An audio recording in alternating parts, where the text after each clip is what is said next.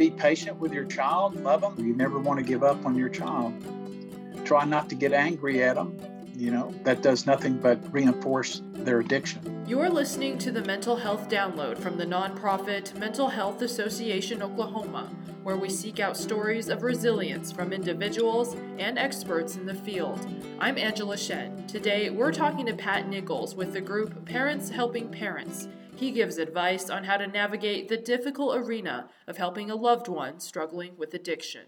First, I'd like to share that I'm obviously not a professional in the field of addiction. I'm a parent with a lot of education and passion for parents of addicted children. And I think we all know that addiction is a huge problem and it continues to grow. And it's even probably worse now due to the pandemic or whatever we're dealing with here, along with other mental illnesses. But the other thing, another thing I want to make clear is that a lot of people don't understand that what I'm talking about is the disease of addiction, a mental illness.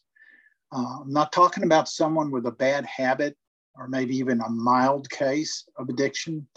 I'm talking about a child who is no longer in control of his action. The disease is in control. Okay. And it's difficult for me early on and other parents to kind of grasp that. They believe it's a behavioral issue, and just by setting boundaries or, things of that nature that they can, but I'm not talking about that type of situation. So the other thing is, I want parents to understand that are listening, that there is no blame or shame. It is not their fault that their child is dealing with the addiction that I'm talking about. They have no reason to blame themselves, even though other family members, friends will point blame at them. They shouldn't, take that as the truth. And then when I'm talking, there's probably some things I'll say that maybe the parent doesn't either understand or want to believe, and that's fine. So just take whatever's helpful and forget the rest. Okay, that's kind of my thing there. Then I think I want to point out that we have a great app. It's a free app, and you can get it on your app store by downloading through Parents Helping Parents Edmond. Parents Helping Parents Edmond. And that app is for resources and support throughout the metro area as well as other across the nation. And you can either go in as a parent of a teenager or parent of an adult, and there'll be you just scroll through until you find a particular area that you're needing help with and just click on that. And I always say, when you're looking for help, keep a journal, write down who you talk to, who they refer you to. Even though you don't think it's helpful now, it could be very helpful in the future on situations that maybe you're not dealing with now, but you might be dealing with later on. And so that journal will be very helpful to you. And then we have several chapters of Parents Helping Parents. And I want to be clear, I'm not speaking for Parents Helping Parents. I'm speaking as an individual. But Parents Helping Parents has a national board and a national process, and you can reach them at parentshelpingparents.info. Again, that's parentshelpingparents.info. And they have various videos on their website of different topics that would be interesting to parents of addicted children, whether it's teenagers or adults. And so you'll find a lot of things on there. And then they'll list the different chapters. Maybe there's one in your area. And they have a lot of other great benefits. Anyway, I was going to just hopefully briefly let parents know why I started Parents Helping Parents. And one of the things was, my son was in high school in the early 90s, 92, 93, 94. I think he graduated in 95. And I had no idea what was going on, but his whole demeanor kind of changed. And I thought, well, maybe it's just part of becoming an adult or something. I couldn't understand. He became kind of defiant. He was no longer the son I thought I had. And the interesting thing is that I didn't ever find drugs or alcohol. I didn't smell alcohol or anything like that. So that's something that didn't even come to my mind. The other thing I learned, and this is other parents already knew that my child was having a drinking problem or a drug problem, but they wouldn't say anything to me. because I guess out of embarrassment or they didn't want to create any kind of conflict. And even the teachers at Edmond Memorial High School. I think it was probably pretty obvious that there was something going on, but no one from the school ever called me. And I don't know that that's the situation now. But in addition to that, my son was a very gifted golfer, and he was at high school. And the coach called me and said he had to let him go because he's not participating and doing things and reacting in a way that's appropriate.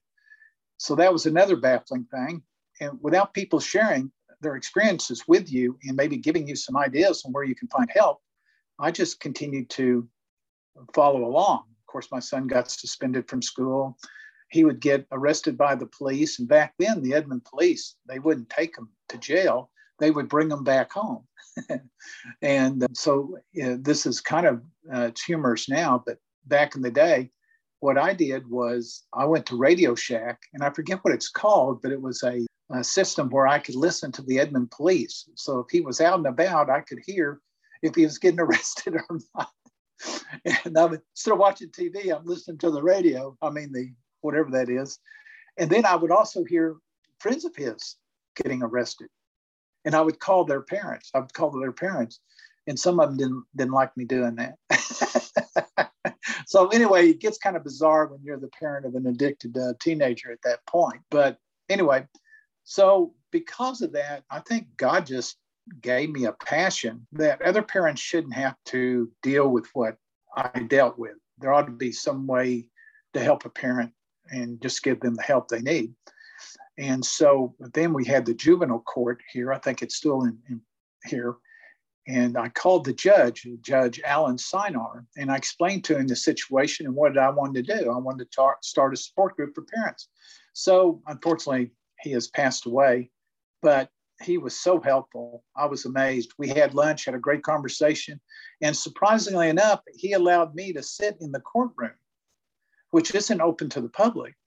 And he made me, I guess, some type of judicial representative or something legal so I could do that. And I could read the docket so I could see who the parents are, what the charges were, and I could listen to them in court. And then once that was over, they would leave court and go into another room where an employee would help them fill out paperwork and whatever else the judge needed them to do. And I got to stand outside the room. And when they came out, I gave them a card with my name and explained who I was. And I understood what they were dealing with and would they like to meet and maybe with a support group. And so that's how it got started. We had many of the parents went on and created the national organization now. And I just basically stayed with the Edmond chapter. And we would have meetings at the Oklahoma Blood Bank, at McLaren's Pantry. And we'd have anywhere from 30 parents to one time we had over 75 parents. We couldn't even let any more people in the room because we have all these various speakers and they're excellent speakers with great topics.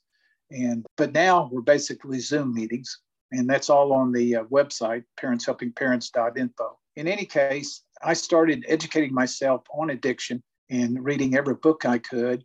And eventually I found different counselors, and especially the ones that came in and started speaking to us. I became personal friends with them and many people in other areas of sober living homes, treatment programs. So when a parent called, I could kind of unprofessionally assess what they were dealing with.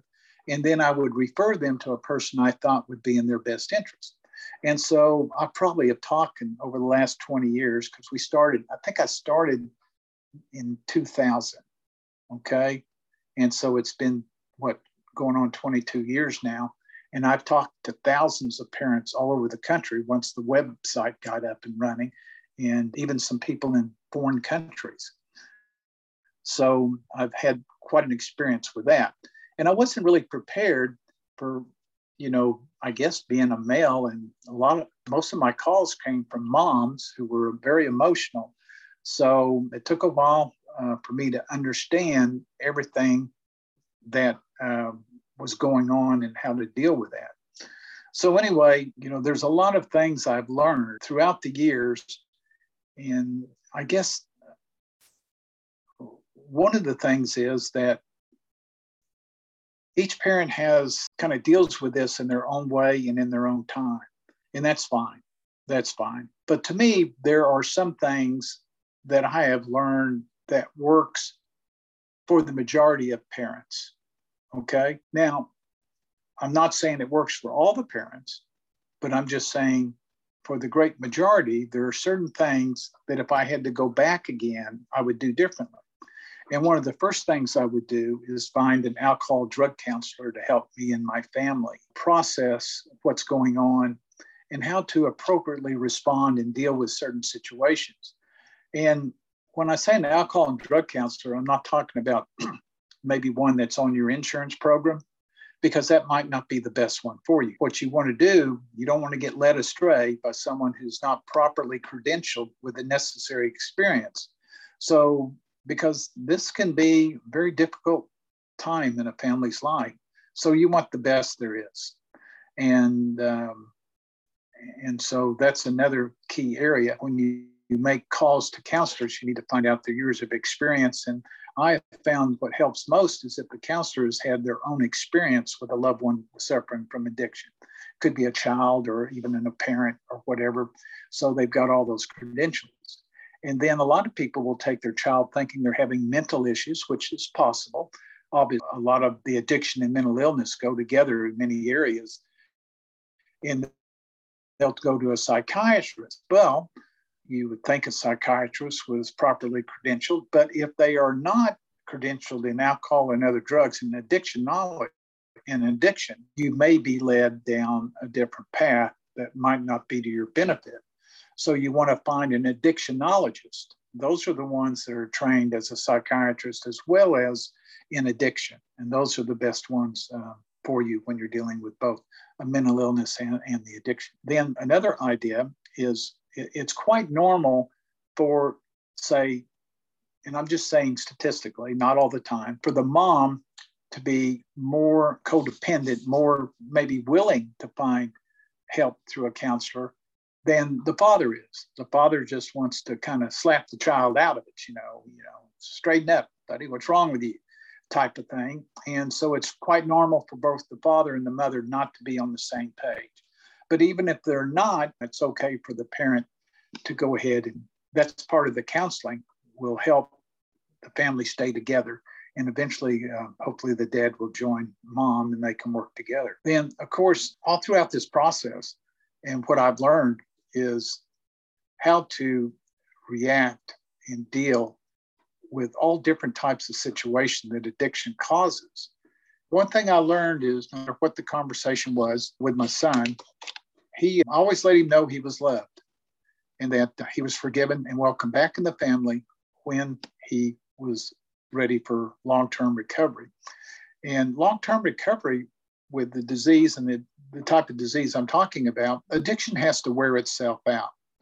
So the more people who are not involved in codependency and where he learns to deal with the issues that the addiction creates, as long as he's more allowed to deal with those himself, the sooner recovery happens. Okay, and that's hard to do. It's real hard to do. Another thing I've always recommended to parents is obviously some of them have wills, and if they pass away, they leave their assets to say they're their addicted child. Well, that's basically potentially a death sentence.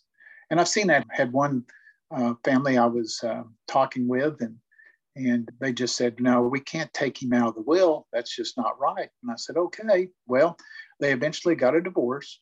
The father passed away early and left his son 5 acres, a mobile home, a car, and he drank himself to death because he could. That's the way addiction is. And so it's best to take them out of the will so they don't have any assets or money to use for their alcohol or drugs. And you can set up a trust with an attorney, and it can be set up where they can receive maybe money for education or medical bills, things of that nature, but not anything directly. The other key thing is support groups. There are many support groups for parents of addicted children, and some of them may not be quite as familiar, and they're on our app, Parents Helping Parents Edmond. And one that maybe not be so common is Families Anonymous. And Families Anonymous is a 12-step program. Well, of course, you're not required to work the 12 steps if you don't want to, but at least when you walk into the room, you're going to be immediately accepted because all of them are parents of addicted children. So they know exactly what you're dealing with and why you're there. And so you're going to feel like you just walked into a family gathering because that's how they make you feel. And so they have lots of great literature, and you can find that at familiesanonymous.org. And there's a meeting here in Oklahoma City also. So that's available. Of course, there's Al-Anon, but there's also some other support groups around too, and it's all listed on the app. And it's so important. Another key thing that a lot of times we don't, when we enter any type of support group, it's kind of a different environment that you're not used to. And so you need to give it at least 6 meetings before you decide if that program is for you or not. So don't jump to conclusions or at your first meeting. And then eventually you'll find one that you're comfortable with if you'll keep searching for them. So I'm not sure. I think I've covered in generalities, at least, a lot of things that I hope will be helpful. A lot of good tips there. Is your son still in recovery now, or how's he doing? Well, yes, he has 8 years of recovery. He's an electrician. He's a joy to be around. He's, one of the other key things here is what you have to do is grieve the loss of the child of your dreams, okay?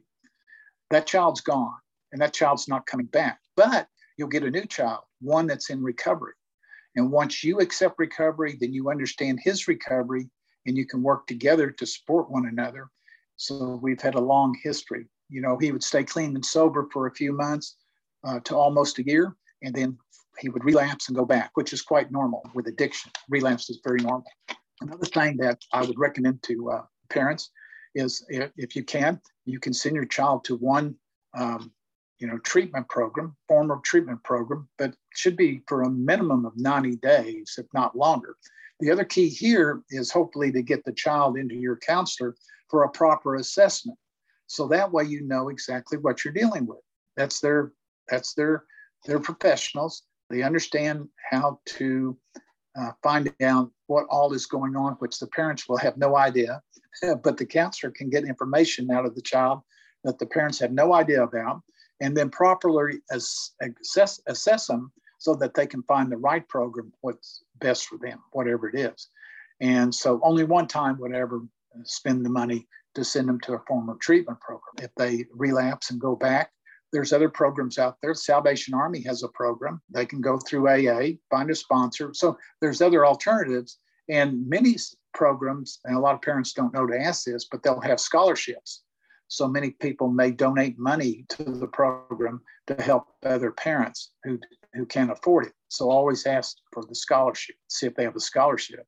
And yeah, I hear stories all the time that still shock me. One time I had a parent whose child would break into homes, and to make a long story short, the parents decided they just couldn't send him to jail. So the father admitted that he actually did it, and he went to jail for his son. And so that's pretty bizarre, but I mean, that's how addiction can happen, And I guess the attorney, I think, got him off or got him on house arrest or something. Anyway, so he saved his son, but that didn't stop his son's addiction. They continued. So a lot of crazy stories out there, but it's all normal really when you're in this world of addiction. Nothing really, and that's what's cool about support groups, because if you would tell some of these things to your family or friends, well, they'd fall out of their chair in disbelief. But if you're in a support group with other parents, hey, you'll get a hug. There'll be people loving on you, saying, hey, let's have lunch and we'll talk, and just stuff like that, because they understand. Yeah, there's no criticism in those type of groups. Yeah. Yeah, that's good. I never heard of the scholarship thing before. That's really interesting. Yeah. Yeah, there's so many great books out there and great online sources. I think it's drugfree.org. So there's so many resources out there now that was never there back when I was going through it. So. Yeah. What was the process like for getting your son to go to recovery? I mean, was it difficult or to convince him, or was it his idea? How did that happen? Well, normally addiction will bring them to a point where they don't have a choice. Okay. They're homeless, where the drug house or wherever they've been they don't have any ID. They're, basically nameless. And so at that point, it's either, hey, we can go to treatment or you can live on the streets. What would you like to do? Well, I'll go to treatment. Well, addiction may not be ready for treatment or recovery. But of course, if they go to a formal program, that's part of the counselor's job. They know that the person is there and probably not ready. And so it's part of their job that first 30 days to get them ready. And sometimes they can be successful and sometimes not. So it's not uncommon for them to relapse. And if they relapse, then I always have a plan B in place. So it's just not a plan A thinking that's going to work. No, I've got plan A. And if it doesn't work, I got plan B. And so if they go to plan B, I've got another plan B if that doesn't work. And so we just keep working on it until there's a lot of free programs out there. Like I mentioned, Salvation Army is a very good program. My son's been through that twice, graduated, and they even hired him and he drove a truck for a while. Eventually he relapsed again, which is just nature of the disease. But anyway, I think that's all I have on that particular subject. I mean, also what's cool, I might mention too, is once they're in a program and they also have their alcohol drug counselor, the alcohol drug counselor will work with the counselors at the treatment program. So you need an aftercare program and that counselor will help do that. Another key point or tip that I would suggest is wherever the child goes and gets into recovery and stays sober, he should stay in that area and not come back to the area where he, was around his other drug friends and enabling parents or grandparents and things of that nature. So it's best to stay wherever you got sober. And then once you've had a year or two of sobriety, you can come back and hang out, whatever. But as long as you stay in the program. Yeah, that makes sense. Those are a lot of really, really good tips. I think this will definitely help people who are listening. Do you have anything else you want to add before we wrap up? No, I would just say be patient with your child. Love them. You never want to give up on your child. Try not to get angry at them. That does nothing but reinforce their addiction. When you get angry at them or threaten them or all those type of different things, which I've committed all those. That's pretty well an overview of everything. And I just hope people find the help they need. It's out there. Just got to do your research. Yeah, absolutely. Thank you so much for coming on. Well, thank you for inviting me. I appreciate it. Thank you for listening to the Mental Health Download. I'm Angela Shen with Mental Health Association Oklahoma.